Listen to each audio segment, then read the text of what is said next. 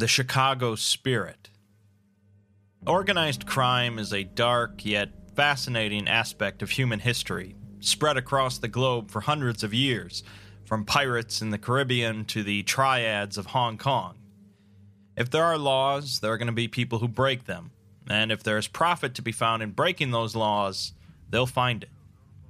The city of Chicago has a very interesting history with organized crime, especially during the Prohibition era in the 1920s and 30s, in which alcoholic beverages were banned nationwide. It's this location and mostly this period we'll be looking at today, in which a group of organized criminals in Chicago utilize anomalies in their pursuit of power and wealth. The leader of the group, known as the Chicago Spirit, was a man named Richard David Chappell, a reality bender, who immigrated to Chicago with his parents when he was 2 in 1873. The first recorded incident showing his anomalous capabilities was when he was 11, when a witness reported seeing Chappell somehow exsanguinating a rival newspaper boy. The boy's body was recovered in the Chicago River the next day, but police didn't pursue the case, and Chappell would later claim the death to be an accident. The Chicago Spirit itself started as a bar in 1893, but made little revenue after 2 years of business, so Chappell had the idea to start a side business on the second floor, selling unnatural novelties. Many of these novelties would be created by Chappell himself, and it's believed that the Chicago Spirit would sell over 600 anomalies during the subsequent years. This venture turned out to be quite a bit more successful than the bar, and it attracted a number of wealthy collectors and members of Chicago's elite. Chappell continued to keep this side of his business as much of a secret as possible, and never used his own anomalous capabilities around others. In time, the Chicago Spirit became a more openly criminal endeavor, expanding into extortion, robbery, and attacks on rival business owners. By 1899, Chappell employed over 400 people, and locals began to refer to his organization as the Chicago Spirit, naming it after the group's headquarters. Most of the people in the organization were, of course, common criminals, but the leaders of the Chicago Spirit were all anomalous themselves, much like Chappell. According to local tradition, Chappell would routinely walk the streets of Chicago in search of people with anomalous capabilities. Over the next year, the organization would continue to grow and make a name for itself among Chicago's criminal underworld, utilizing anomalous objects as part of their operations. The Foundation existed during this time period, but lacked the full resources to properly contain the group. Other criminal groups within Chicago mostly kept their distance from the Chicago Spirit, notably the leader of the Chicago outfit, Al Capone, who wanted nothing to do with them after witnessing a failed raid against the group. The Chicago Spirit continued to grow throughout the 1920s, controlling a number of speakeasies throughout the country during the Prohibition era. Records indicate that from 1921 to 1933, the Chicago Spirit was the largest anomalous crime syndicate in the Western Hemisphere. Things came to a sudden end in 1933, however, when the Foundation had learned that Chappell's reality-bending powers had weakened, and they launched a raid on his home. Sure enough, the raid was successful, and Chappell was placed into containment along with 155 anomalies pulled from his personal collection. The Chicago Spirit all but crumbled apart after the capture of their leader, with only a certain few remaining loyal to the group until the anomalies they possessed were picked up by Marshall Carter and Dark in 1938.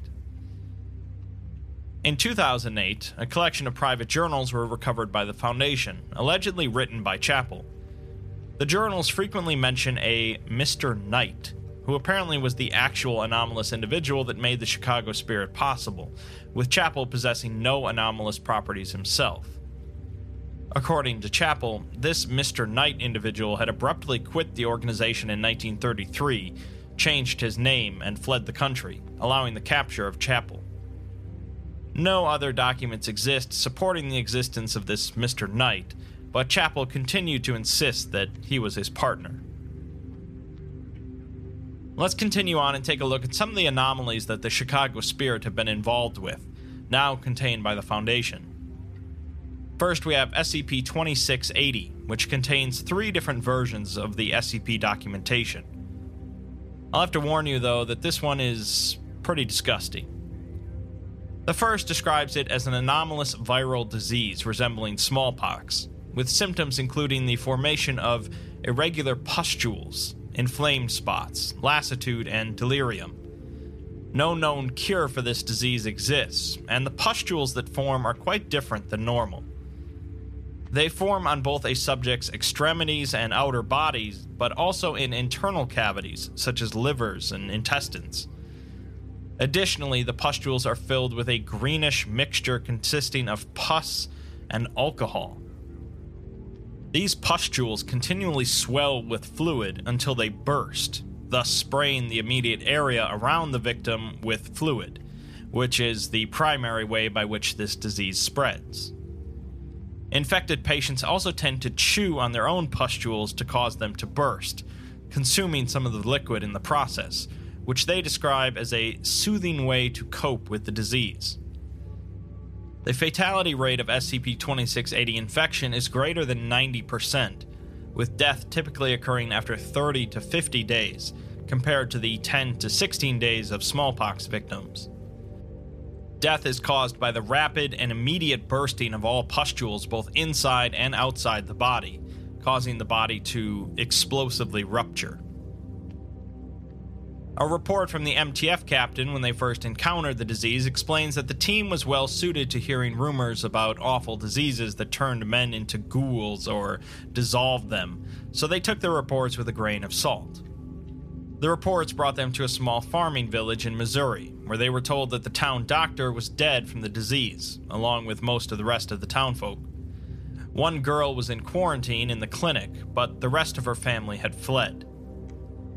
The team entered the remains of the clinic, which had largely been burned down, and found a locked trapdoor to the cellar. Breaking the lock, they found the basement filled with scorched human bones, rows of beds blown to smithereens with empty husks of bodies left in the ruins, looking like they were popped balloons. The girl that was still alive was in the far corner of the room, festering in her own filth, riddled with pustules that she was gnawing on.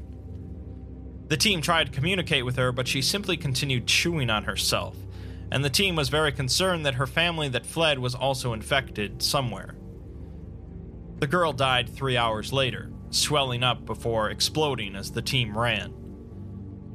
Returning to the basement, they found it covered in blood, pus, and alcohol. They bagged the remains of the body, burned down the rest of the clinic, and left. 2 weeks later, one of the team became infected, despite their precautions, and after 2 weeks in quarantine, he exploded as well.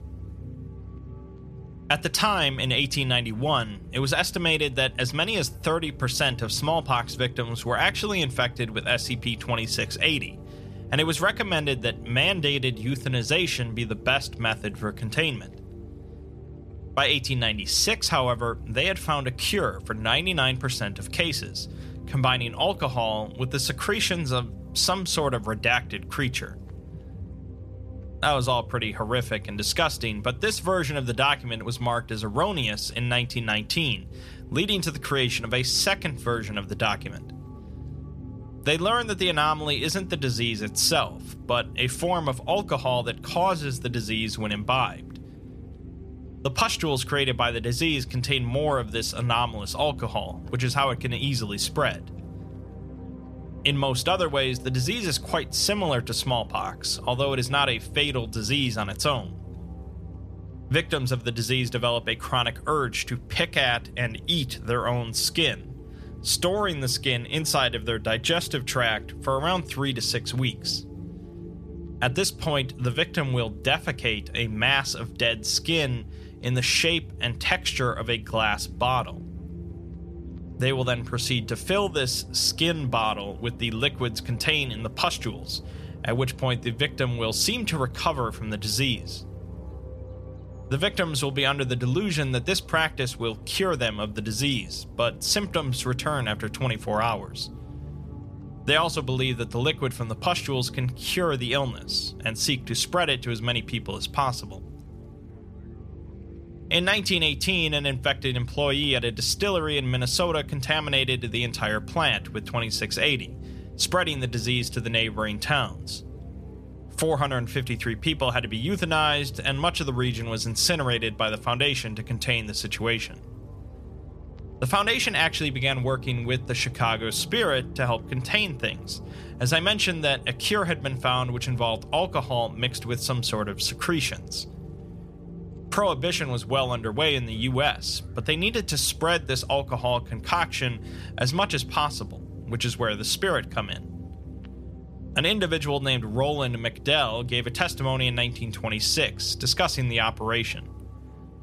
Actually handing out the alcohol was the easy part, as the organization had the illegal selling of alcohol completely handled in the US, and simply mixing in the component handed out by the Foundation wasn't much trouble. The trouble was from the fact that word went around about the Chicago Spirit working with the authorities, with the Foundation basically seeming like a government agency. It took a long time to even convince the members of the Chicago Spirit to go along with it, let alone the people at all the speakeasies. For a while, they simply brought in alcohol from Canada and laced it with the component from the Foundation, rather than brewing the concoction from scratch.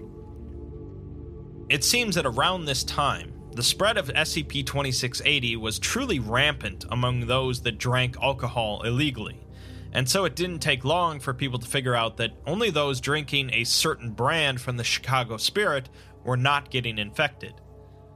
That's when the competition became interested, none of which were as big as the Chicago Spirit, but each could be a threat. A number of these competitors involved anomalous individuals themselves, and when the Chicago Spirit teamed up with the Foundation, they really became aggressive. According to Roland, however, magic don't mean squat when you're staring down the barrel of a Thompson. A raid by a group Roland refers to as the Leadheads, possibly connected to the Church of the Broken God, left 12 of the Chicago Spirit members dead. In retaliation, they launched a counter-raid led by Chapel himself, which involved dumping a barrel of acid over their leader's body, melting him completely. They turned his remains into trophies for their bars in order to send a message. Roland also says this as a message to the Foundation, that if they try and pull something on the Chicago Spirit will pull right back. Things seemed rather under control then, with the Foundation handling the anomalous ingredient that prevented the virus from spreading, and the Chicago Spirit handling the alcohol transactions.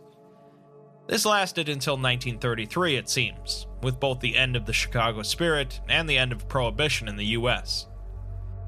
The third and current version of the SCP-2680 document describes the anomaly as an unidentified species of macrovirus that resembles bottles of various types of alcoholic beverages, most commonly Bud Light and Coors Light beer. The bottles and bottle cap are composed of silica and anomalous forms of carotene, while the liquid inside mimics the physical properties of alcohol, but is composed of various proteins and stem cells. The liquid causes intoxicating effects similar to alcohol, but also causes the imbiber's esophageal tract to widen and converts excess esophageal tissue into specialized glands that produce the 2680 fluid. Infected individuals also pick at and eat their skin, gradually consuming the skin around their digits, limbs, and torso. After 6 weeks, they will regurgitate consumed tissue in the form of a bottle, and fill it with regurgitated 2680 fluid. Once they have produced 6 filled bottles, they will start the process again. They will also experience anterograde amnesia, believing the bottles to be store-bought alcohol. A Protestant community was discovered to be completely infected with 2680, with young children producing bottles in the form of Coca-Cola and Fanta brand bottles of soda. It would seem that the virus is continuing to evolve and learn how best to spread, so even though the Chicago Spirit did some good work with the Foundation to help curb the spread in the 20s and 30s, they didn't eradicate it. So yeah, that was all pretty disgusting, and it's not like the Chicago Spirit were helping out due to any sort of altruism, but more due to not wanting to lose valuable customers. Let's look at some SCPs that the Spirit actually used themselves for their criminal activities. SCP-3138 is a phenomenon in which human corpses are somehow inserted into printed works of published fiction. The nature of the work can vary, from poems to novels, but the work must consist of a narrative capable of describing the presence of the corpses. The corpses can be recovered by destroying the work or removing the text describing the presence of the corpse, at which point the corpse will suddenly reappear. The corpses themselves are non-anomalous, but show signs of decay similar to that of extended submersion in an acidic environment. A paperback copy of Great Expectations by Charles Dickens includes a section in which two characters pass through a room in which three smartly dressed corpses are hung up on the bare walls, their attire dark and unusual. One of the characters shushes the other and urges them forward, and the narrative moves on. After recovering the three corpses, only one was identified, an accountant with known ties to a mob boss active in Chicago during the 1920s. A copy of The Great Gatsby by F. Scott Fitzgerald includes only a single line, mentioning 7 additional corpses next to one already included in the novel. Only 6 of the corpses were able to be recovered, with 4 of them identified as known associates of Al Capone. A 1912 edition of Collected Poems by Edgar Allan Poe includes 2 changed lines that mention the corpse of someone named Beverly Queen. The recovered corpse couldn't be identified, but a missing persons report had been filed in 1932 for a 17-year-old girl named Beverly Queen, who had been living with Richard Chappell. Apparently, the Chicago Spirit found a pretty clever way of hiding bodies that didn't involve dumping them into the river. The Foundation still has no idea how they managed to put the corpses into the texts in the first place. Although the sale of alcohol was prohibited in the US from 1920 to 1933, there were plenty of places where you could illegally get a drink, generally referred to as speakeasies. Although they generally tried to keep things quiet, they were often raided by police, but due to their profitability, they continued to reopen across the country. It's estimated that there were somewhere between 30,000 and 100,000 speakeasies operating in New York City alone by 1925, a number of them ran by organized criminals. The Chicago Spirit, of course, controlled a large number of typical speakeasies in the Chicago area, but when Chappell wanted to move into the New York market, he decided to keep things extra quiet, with SCP-3855. 3855 is a 2-story building located in Manhattan that operated as a Chicago Spirit speakeasy from 1921 to 1930, known as the Secret Spirit. Chappell had somehow given the establishment anti-memetic properties, meaning that the name, location, and purpose of the building could not be recalled normally. If visited, the memories of their time there would simply leak out of a person's head. There was a trigger phrase, however, that, if heard or read, would nullify the anti-memetic properties. This phrase was, "I heard about Chappell's Manhattan Point." This anomalous secrecy worked for many years, with the Chicago Spirit being very careful about who to provide the trigger phrase to. The managers of the bar wished to expand the concept to other speakeasies in Manhattan, but Chappell vetoed the idea, saying that he got this far in life by being careful. If they fill New York with speakeasies that nobody can remember going to, people are going to start noticing.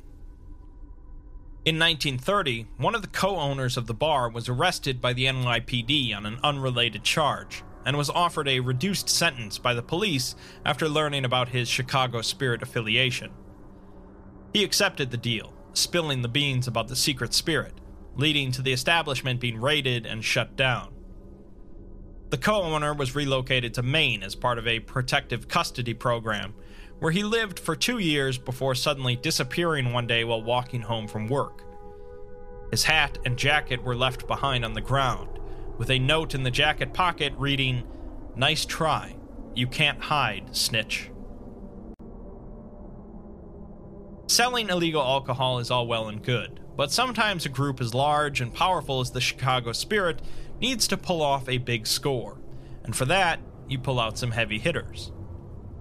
SCP-638 is the designation for a crew of 5 individuals that performed a heist in 1914 while working for the Chicago Spirit, under the direct leadership of Richard Chappell.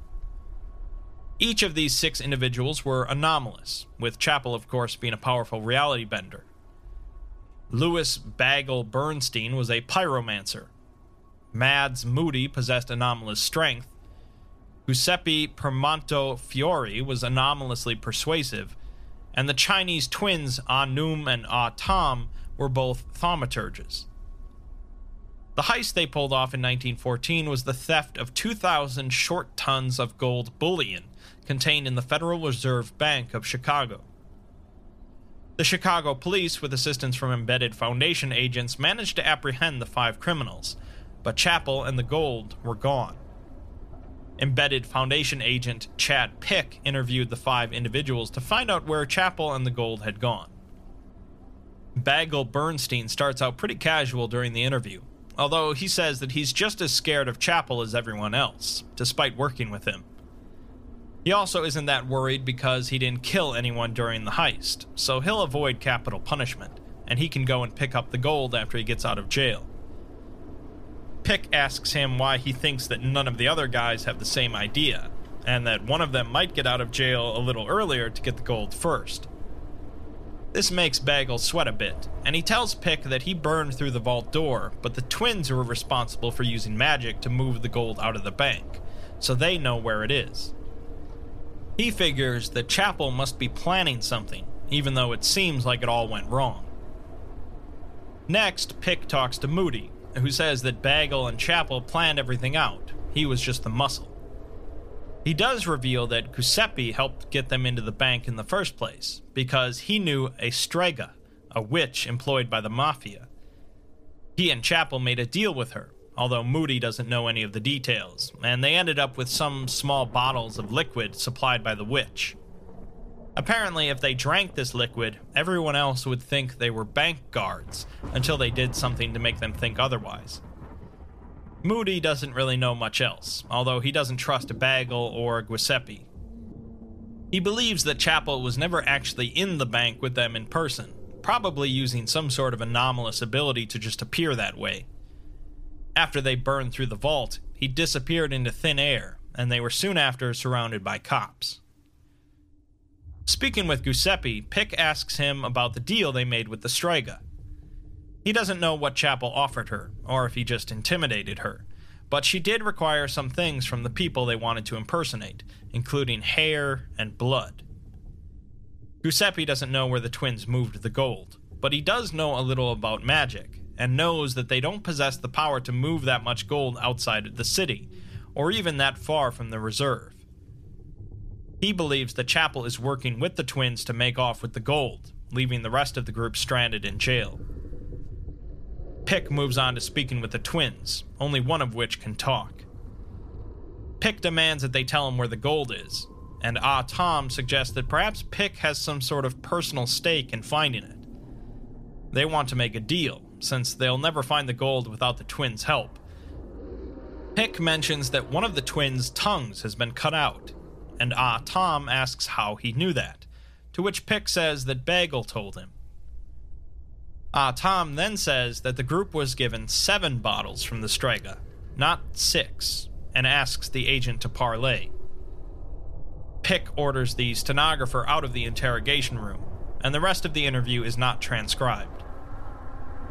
The next day, Agent Pick failed to clock in, and his apartment was investigated, finding the door blown off of its hinges and the interior in shambles. Detective Pick's corpse was discovered stuffed into a closet, and in an advanced state of decomposition, dead for at least a week. Tufts of hair were missing from his scalp, and he appeared to have died from blood loss. Further investigation found the bodies of the Chinese twins stuffed into a large garbage receptacle in an alley behind the building, both dead from gunshot wounds to the head. What happened here was that in addition to the 6 bottles they were given from the Strega to allow the 6 of them to masquerade as bank guards, a 7th vial was given to Chappell to allow him to secretly masquerade as Agent Pick. After they entered the vault together, Chapel disappeared and reappeared as Agent Pick, unbeknownst to the group. He then conducted interviews with them in disguise, partially to determine if any of them would snitch on him, but mostly to determine where the twins hid the gold. After the twins realized who Pick was, they made a deal with Chapel off the record, but once Chapel had the gold, he murdered both of the twins. The Chicago Spirit is just another interesting and unusual aspect of the SCP universe, taking something that is normally a mundane aspect of human history and making it extraordinary. Gangsters during the Prohibition era are fascinating enough to warrant plenty of fictional and non-fictional works, but adding in that secret spice of SCP to the mix just makes things even more exciting. The Chicago Spirit, like every other group of interest in the SCP universe, is a work in progress, with more and more entries being added about them as time goes on. They are technically a defunct group nowadays, although there's talk of a resurging group known as the Chicago Spectre that's following in their footsteps. For now, though, I hope this has been an interesting look at one way that normal modern history can be made quite paranormal.